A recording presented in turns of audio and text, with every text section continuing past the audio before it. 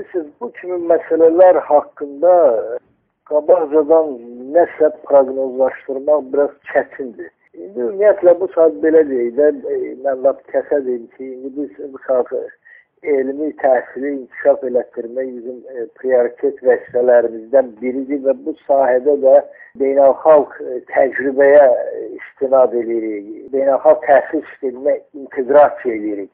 İndi bunların bəziləri şübhəsiz ki, məsələn bu texnoparkdır, filandır, məsələn bu kimi məsələlər bizim üçün hələ o rus demişkən yasvoyenli məsələlərdir. Yəni bunların bizə təcrübədə biz bunları sınaqdan keçirməmişik və bunun nə nəticələr, indi biz məsələn bir sıra deyək ki, yeniliklərə, beynəlxalq təhsil sistemindəki yenilikləri biz təsdiq eləmişik. İndi bunların bir çoxunun deyək ki, səhdəsinin nəticəsini hələ bugünə qədər görmürük.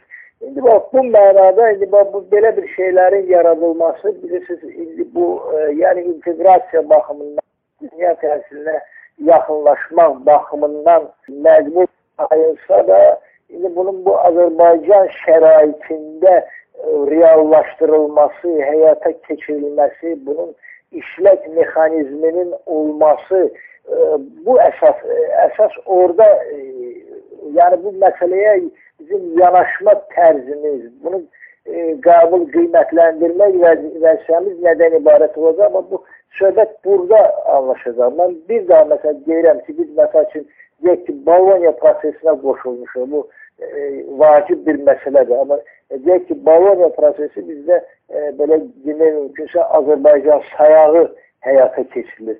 İndi mən hesab edirəm ki, indi düzdür, yəni dünya şafından geridə qalmaqla olmaz, inteqrasiyadır, qloballaşan bir dövrdə yaşayırıq.